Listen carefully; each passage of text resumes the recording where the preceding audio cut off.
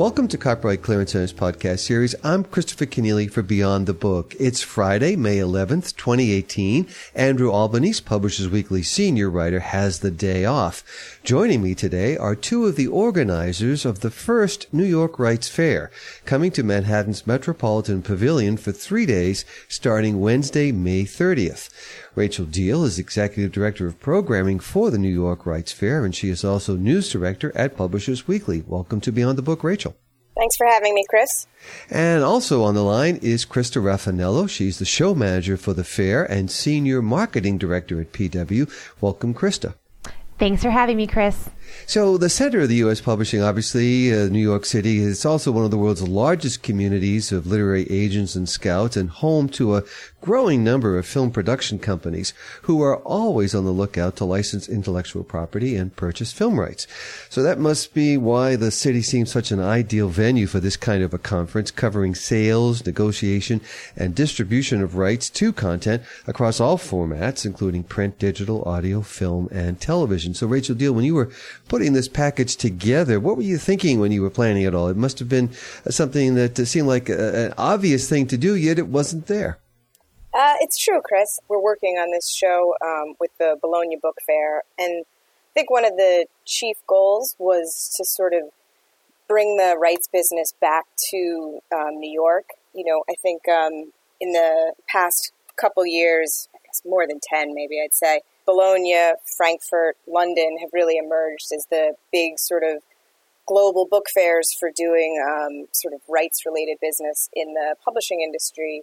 And the business of doing that in New York had fallen off a little bit. So with this fair, we were really hoping to kind of bring New York back into play as one of the places where, you know, it was essential to come and do this kind of work, you know, to meet with other people in the industry, to sort of buy and sell rights, and then also, you know, to network and do the other kinds of things that sort of are standard fare at the big rights shows. Well, listeners will obviously note that the New York Rights Fair, Krista Raffanello, is taking place at the same time as Book Expo. And there was an announcement about a month ago that has Book Expo teaming up with the Rights Fair. Tell us about that arrangement and the kind of experience that's going to mean for people who attend both of the programs. Yeah, I'm happy to. So this announcement was something that we've been working on behind the scenes for some time now, and we were super excited to share the news with the greater public at London Book Fair. Essentially, the Rights Fair, from its conception, has always felt like it was a complementary element of Book Expo. In our mind, as we were drawing the roadmap for it, we felt like rights sort of dropped off in recent years at Book Expo, and what a great way to complement that fair and bring the international community back to New York so they can do business at the, in the content capital of the world. Over many cups of coffee, many conversations, many meetings, and so on, Book Expo made the great bold decision to join us and to join the Rights Fair in co-producing. And so essentially what's happened is that both entities have opened its doors to one another. We're working in complete collaboration. The energy around it is nothing but positive, and really what we want to do is create a well-rounded experience for anybody coming to Book Expo or the New York Rights Fair.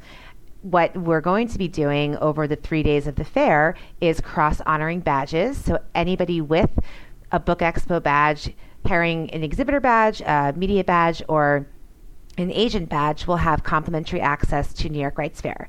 And cross-pollinating, anybody with a New York Rights Fair badge will have the opportunity to attend Book Expo. And what's super exciting about that is we have many folks coming from the international community that otherwise wouldn't have been in New York at this time. So to be able to give them the opportunity to go to Javits and feel the fair and be a part of Book Expo is something we're super excited about. Well, there's another interesting partnership as well, Krista, which is with the two parties looking at something called Talking Pictures. You'll have to explain what that means, but you're working with the Parsons School of Design and the Hamlin Cultural Association and focused on graphic novels and children's books and cover design even there. Yes. Yes, and so this was another missing piece of the puzzle that Stephen Guernica from Parsons School of Design, he's an associate professor there, raised to us in the early stages of the planning, that there's a group of people and there's a piece of this that seems to be missing from the conversation. And so you have all of these great graphic designers and artists who are creating these beautiful books, and really the focus of Talking Pictures is about the visual book. And they have the ability to sell into many, many, many markets. And these visual books cross borders, they cross boundaries. And so let's bring them into the conversation. So the idea behind the Talking Pictures Selected Books Contest was to elevate these very special books that represent the U.S. and international market. And let's give them a platform at New York Rights Fairs to be recognized and seen and discovered and hopefully sold into more markets.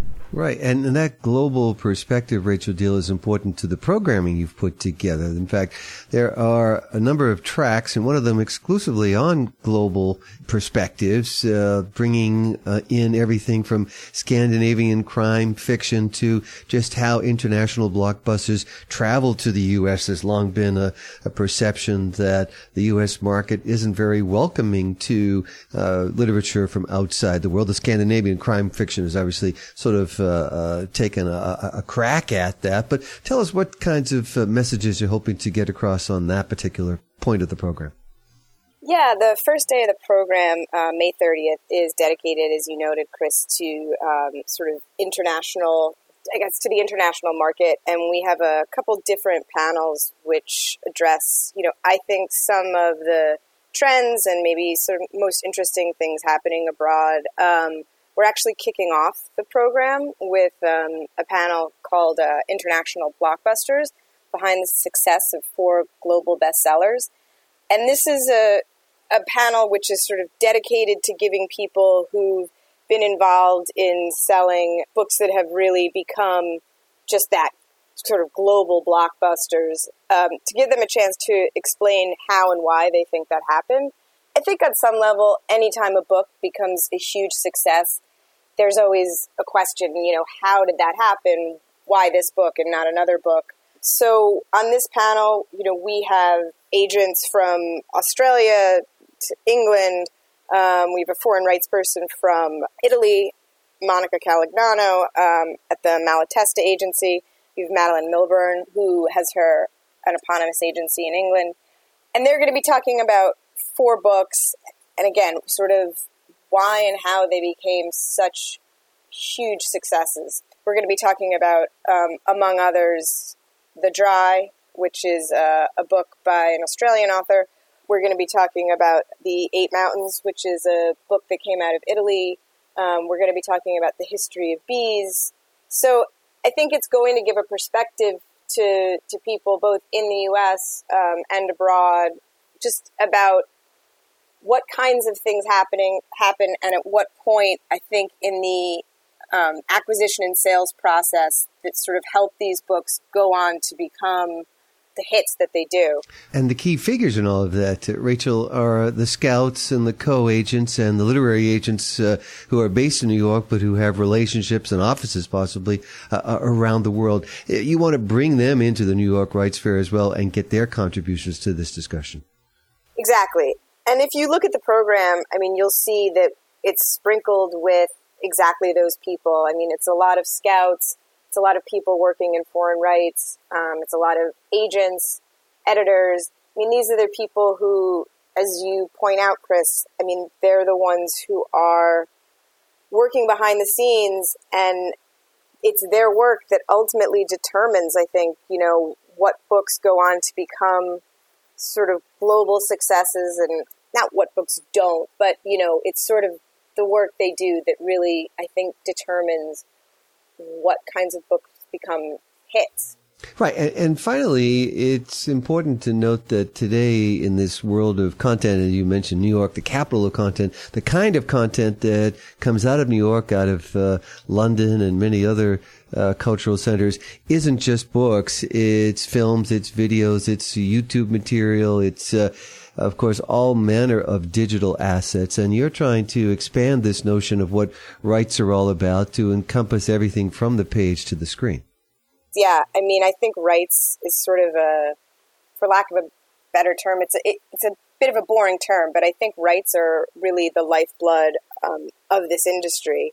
I mean, of so many creative industries, there's something that creators can use to bring in more revenue, which is incredibly difficult in creative content industries.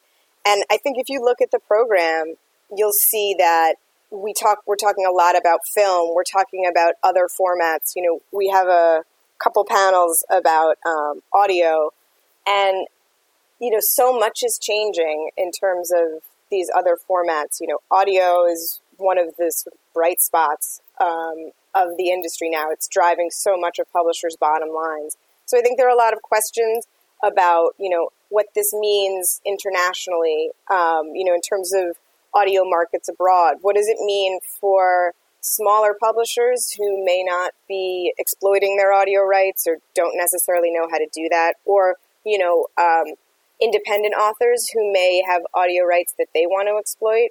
And I think, looking at the film industry, we're in this boom time in terms of so much more content being available from new streaming services. So, we have a whole day of programming which really focuses on things like that. We have a panel where we're talking to a number of co-agents and scouts, about sort of how the streaming companies are changing the way people are looking at IP in Hollywood, and what kinds of opportunities could this, is this creating for publishers, for authors, who might have content that can be exploited there.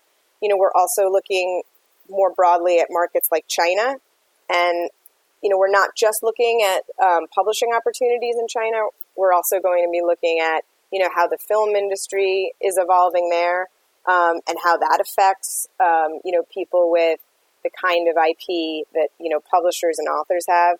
So it's a pretty broad program. Well, we've been learning what to expect from the first New York Rights Fair, coming to Manhattan's Metropolitan Pavilion for 3 days, starting on Wednesday, May 30th. And we've chatted today with Rachel Diehl, the Executive Director of Programming for the Rights Fair and also News Director at PW. Rachel, thanks for being on Beyond the Book with us. Thanks so much for having me, Chris. And also on the line is Krista Raffanel. She's the show manager for the fair and a senior marketing director at PW. Krista, we appreciate your joining us as well. Thanks for having me, Chris. Coming next on Beyond the Book, last month, STM launched the newest version of its Tech Trends series. Edition 2022 bears the motto, Entering the AI Era, Creative Humans and Smart Machines. A half-day brainstorming session by STM's Future Lab Forum identified the different impacts and opportunities that artificial intelligence has for the world of scholarly communication and STM publishing. As Phil Jones, CTO of Emerald Publishing, explained, publishers have become accustomed to thinking about such futuristic technologies.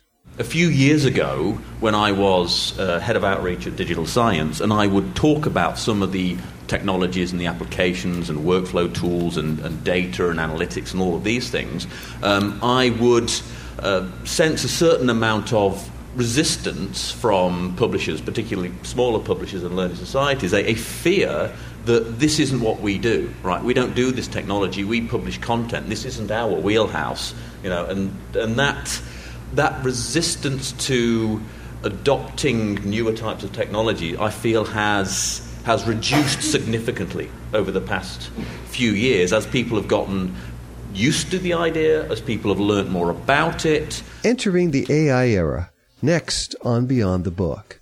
Beyond the Book is produced by Copyright Clearance Center, a global leader in content management, discovery, and document delivery solutions.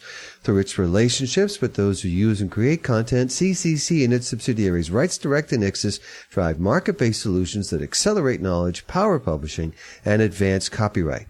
Beyond the Book co-producer and recording engineer is Jeremy Brisky of Burst Marketing. I'm Christopher Kenneally. Join us again soon on Beyond the Book.